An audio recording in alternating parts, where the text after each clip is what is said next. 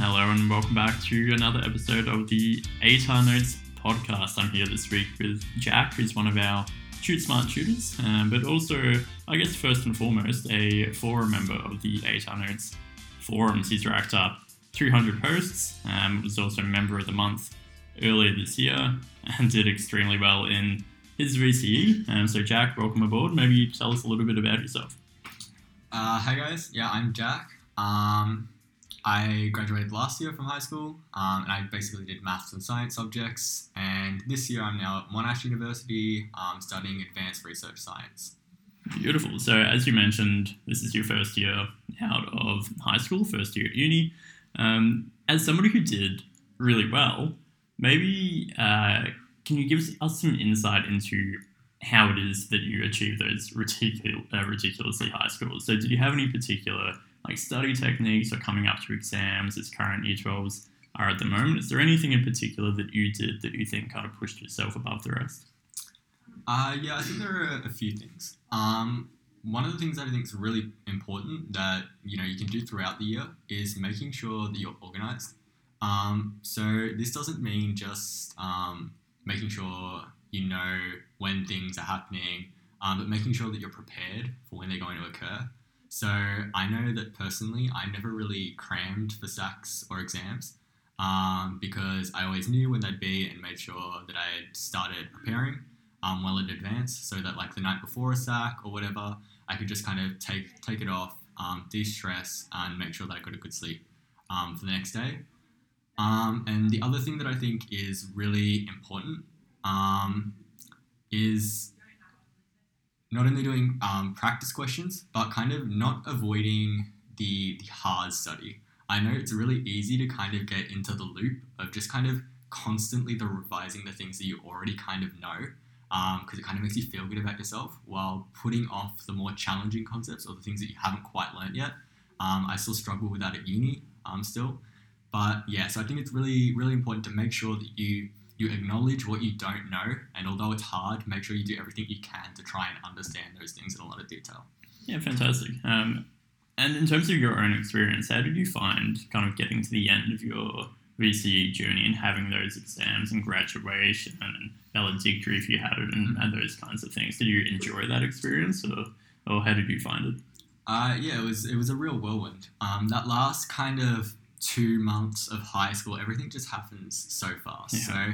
So firstly, you come back term 4, you'll have 2 or so weeks at school, and a lot of that is not, I won't lie, it's not really studying in those kind of couple of weeks. It's kind of coming to the realization that you're only going to be in high school, or you're only going to be in school for another 2 weeks, and kind of organizing presents for teachers and saying goodbye to friends and whatnot.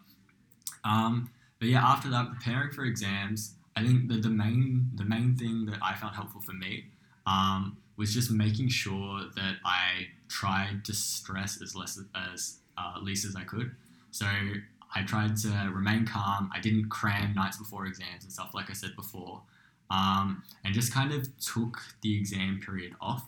I had 6 exams in a row back to back, so it was Wednesday, Thursday, Friday, and then a break on the weekend, and then Monday, Tuesday, Wednesday. Hectic. So yeah, it was pretty intense, but making sure that I could mentally reset between each exam, it definitely wasn't easy. I know I didn't achieve it every exam, but trying to do that helped get me through that. And then after the exam period, had stuff like graduation, which was great, and a nice way to end off the year. 100%. And I guess just on that exam preparation that you were talking about, there are many benefits of kind of being prepared. So not only do you feel confident walking into the exam, but because you haven't had to cram, you get better sleep, and therefore you're better physically as well. So there are lots of different kind of aspects to that, and benefits of preparing well. Fantastic. So now that you are in uni, is it advanced science that you're studying? Yep. And what does that actually involve?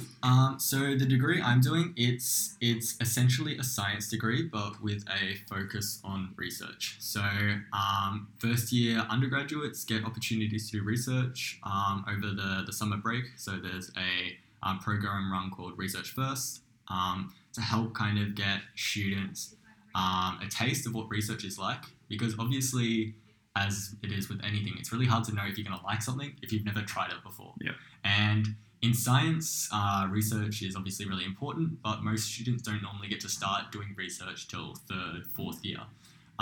So it's a science degree with an emphasis on being able to build up those research skills early, and all that kind of networking stuff with other scientists.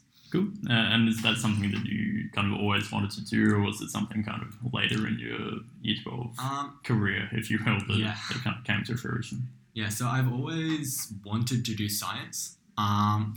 Not sure where I wanted to go from there, but I went to a whole bunch of different open days, considered different science courses, and in the end, it came down to two main factors.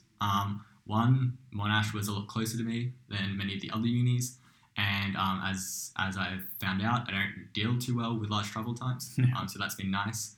And the second thing was that it seemed to offer opportunities that other science courses didn't. So whether or not I'll end up pursuing research, I have no idea yet, but at least it kind of gives me that extra option to have a go at. Cool. Yeah, so you mentioned open days there, and we're going to have a dedicated podcast specifically for open days because they're really such a big thing and they're coming up pretty soon. But do you have any advice for, I guess, current Year 12, Year 11, Year 10 students on the importance or otherwise, depending on your perspective, of going to open days? I think, firstly, try to go to open days in earlier years if you can. You don't want to have to be going to like 6 or 7 open days in the middle of Year 12. Yeah. It's going to be hard to line everything up. And also, quite a few unis will have their open days on the same days, so you'll kind of have to pick. But if you can start going earlier, you might be able to go a few more over the years and figure out which ones really appeal to you. In terms of their importance, I think most of the information, or a majority of it, not all of it, you'll be able to find online anyway. Yep. So I didn't find the actual information part too important. But what I really enjoyed was kind of getting the campus vibe of all the different unis. So I was thinking about the University of Melbourne and Monash University in particular. And I just kind of enjoyed the campus and the interactions that I was having on my Monash Open Day more than my Open Day at the University of Melbourne, which ultimately played a part in swaying my decision.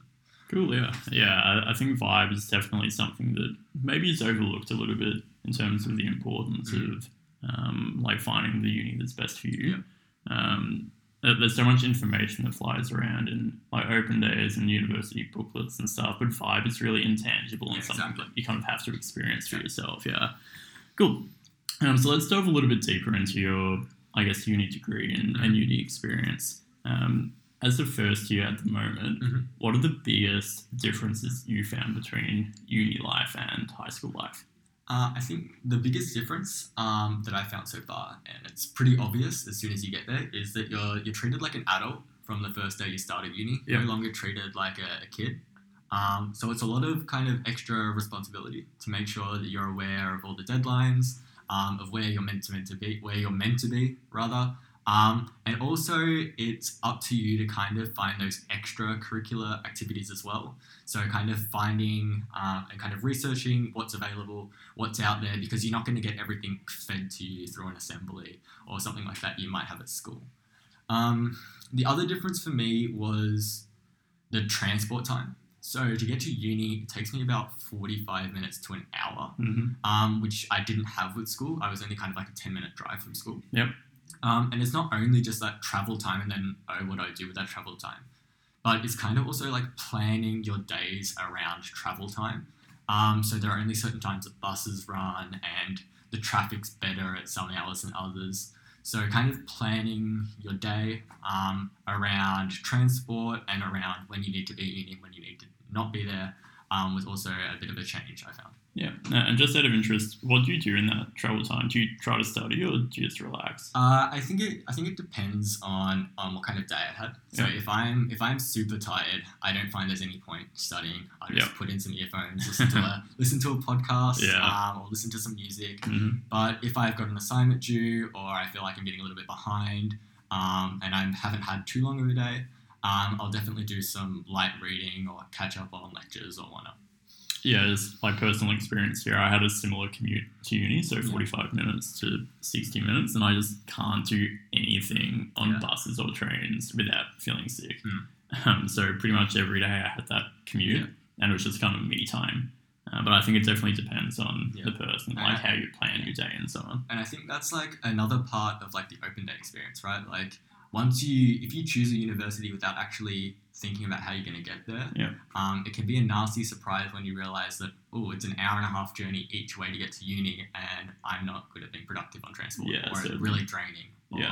So that's kind of another part of what we were talking about earlier, making sure you can get your transport situation arranged. You're listening to the 8R Notes podcast. Have you found that your study techniques or study strategies have changed going into uni, or have you kind of taken your year 12 strategies and maybe adapted them for uni? So I think some of my strategies have changed quite a lot. Some of them have stayed pretty similar. So in year 12, I liked to write pretty extensive notes for all my subjects. So reading a whole bunch of different sources, collating them into like a neat notebook and that kind of thing. But in uni, I found that I just don't have the time to do it because we're learning so much more content, a whole bunch of different subjects. It's just too hard to keep up doing that. What I have continued doing though is using flashcards. So I like using flashcards as kind of a way to quickly be able to memorize things, quickly commit things to memory.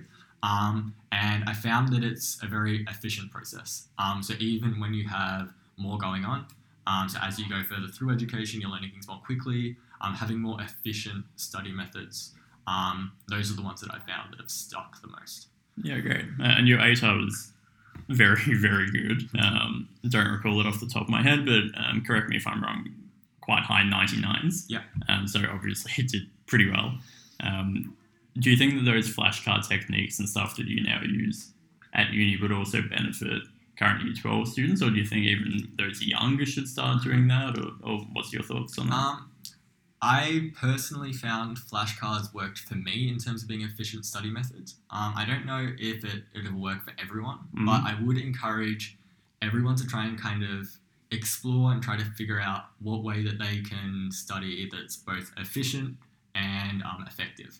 So efficient in terms of being able to get a lot done in a small amount of time, but effective in being actually make sure you're learning something and you're not just mindlessly reading something, not actually taking that subject content in. Yeah, I'm putting you on the spot here a little bit, but did you use any study techniques that are maybe a little bit out of the box or unusual, or something that you think maybe other students didn't, or were you fairly kind of by the book? I had one technique that I haven't really seen anyone else do. I'm sure other people do, but I haven't really seen it around much. And that was kind of like consciously writing down mistakes that I had made and also writing a list of things that I needed to be aware of. Great. So I think a lot of students kind of think about these things, so they'll look through an old SAC and they'll be like, I've got to not make that mistake again. But I had like a list that I wrote out, and it detailed all these mistakes that I made, grouped in kind of like the area of study that they were for, to kind of really commit it to memory that that's a mistake I've made in the past and I don't want to make it again. And then before exams or before SACs, I'd read through those mistakes lists, and I found that it really reduced my chances of making those same mistakes twice. Cool. And that was the subject by subject thing for you. Did you have like your own notebook or whatever for each individual subject? Yeah. So it was separated by subjects. Yeah, just a small notebook with just jotting down things to not make mistakes on it. Yeah, cool. And I'm assuming that wouldn't really take too long. It wouldn't be too time burdensome. No, it's something that you can do continuously kind of throughout the year. But one other thing I think that probably a lot of students overlook in a similar vein is practice exams are really good, but it's also really important that you mark your practice exams properly. So I've known a lot of my friends would do a whole bunch of practice exams, but they never really mark them or look back at them. I found it really useful to harshly mark them, or to get a friend or a teacher to mark them if I could. And then from there, again, write down those mistakes that I'd made so that I was aware of them and so that I wouldn't make them in further practice exams and eventually in the actual exams themselves. Yeah, that's great advice, I think. And the analogy that I like to make here is, imagine you're training for like 100 meter sprint, say, and you try all these different techniques. So different runners, different shorts, different time of day, different track, and so on. And you get different results every time because there are different variables. If you don't kind of track what works for you, which is kind of the equivalent of marking the exam, then the whole thing is pretty pointless. Because some things are good for you, some things are bad for you, but at the end of the day, you're not going to know which shoes to wear or which track to use or whatever else unless you actually make a note of it. And so that's kind of the equivalent of making sure that you mark those exams. Otherwise, the whole thing is pretty pointless. Yeah, definitely. Excellent. Now, I mentioned off the top that throughout your own Year 12 experience, and I believe even as early as Year 9, you used to some degree the ATAR Notes forums. Can you just speak a little bit about that for just 30 seconds about kind of the relevance of the forums or how you use them specifically? Yep. So I used them kind of more. I didn't use it so much as an active resource. I was a bit of a lurker, kind of listen in on other people's questions, read all the advice there. So yeah, I just found it a good place to, what are other people asking questions about? What are other people thinking? How do other people interpret this information? So I really enjoyed seeing how other people understood the same stuff that I was learning. Because often, people understand things different ways and it makes it something easier to understand for you that you haven't thought about before. But yeah, so I found that really useful, reading through all the relevant forums for the subjects that I was doing, and the lecture series as well. So I attended that, and I found those not only kind of a helpful way to revise, but kind of just as a social thing as well. Just going with friends over the holidays, being a little bit productive revising, but also catching up with them and doing something in the city.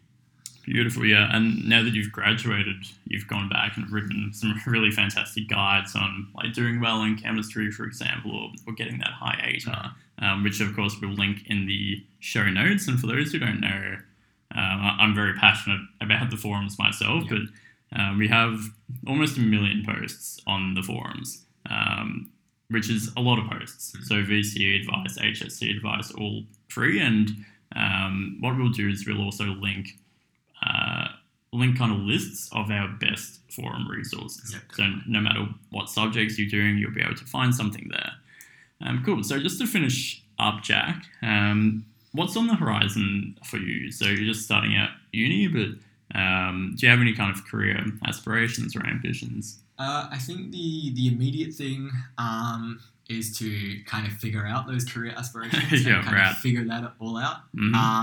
I know a lot of students in high school worry about it, like, oh, what am I going to do at uni? I'm running out of time. That kind of thing. Some people figure it out, some people won't. I'm still trying to figure out exactly what I want to do. But yeah, it'll be kind of just narrowing it down to figuring out what I want to major in, looking at exchange opportunities, all that kind of stuff over the coming years. Cool. Do you have anywhere in particular that you'd like to go for exchange? I think I'd like to go Canada. I think would be nice. I've been looking at a few universities there. But yeah, I'll have a look around, see what I'm feeling like in a couple of years, and go from there. Cool. Well, hopefully we can catch up in a few years, do another podcast, and we can talk about your exchange experience. But thank you so much, Jack, for your time. And again, everybody listening, make sure you check out the show notes to get those links. Thank you, Jack. Cool. No worries. Thanks, Nick. Thanks for listening to the ATAR Notes podcast. For more free resources, hit up atarnotes.com.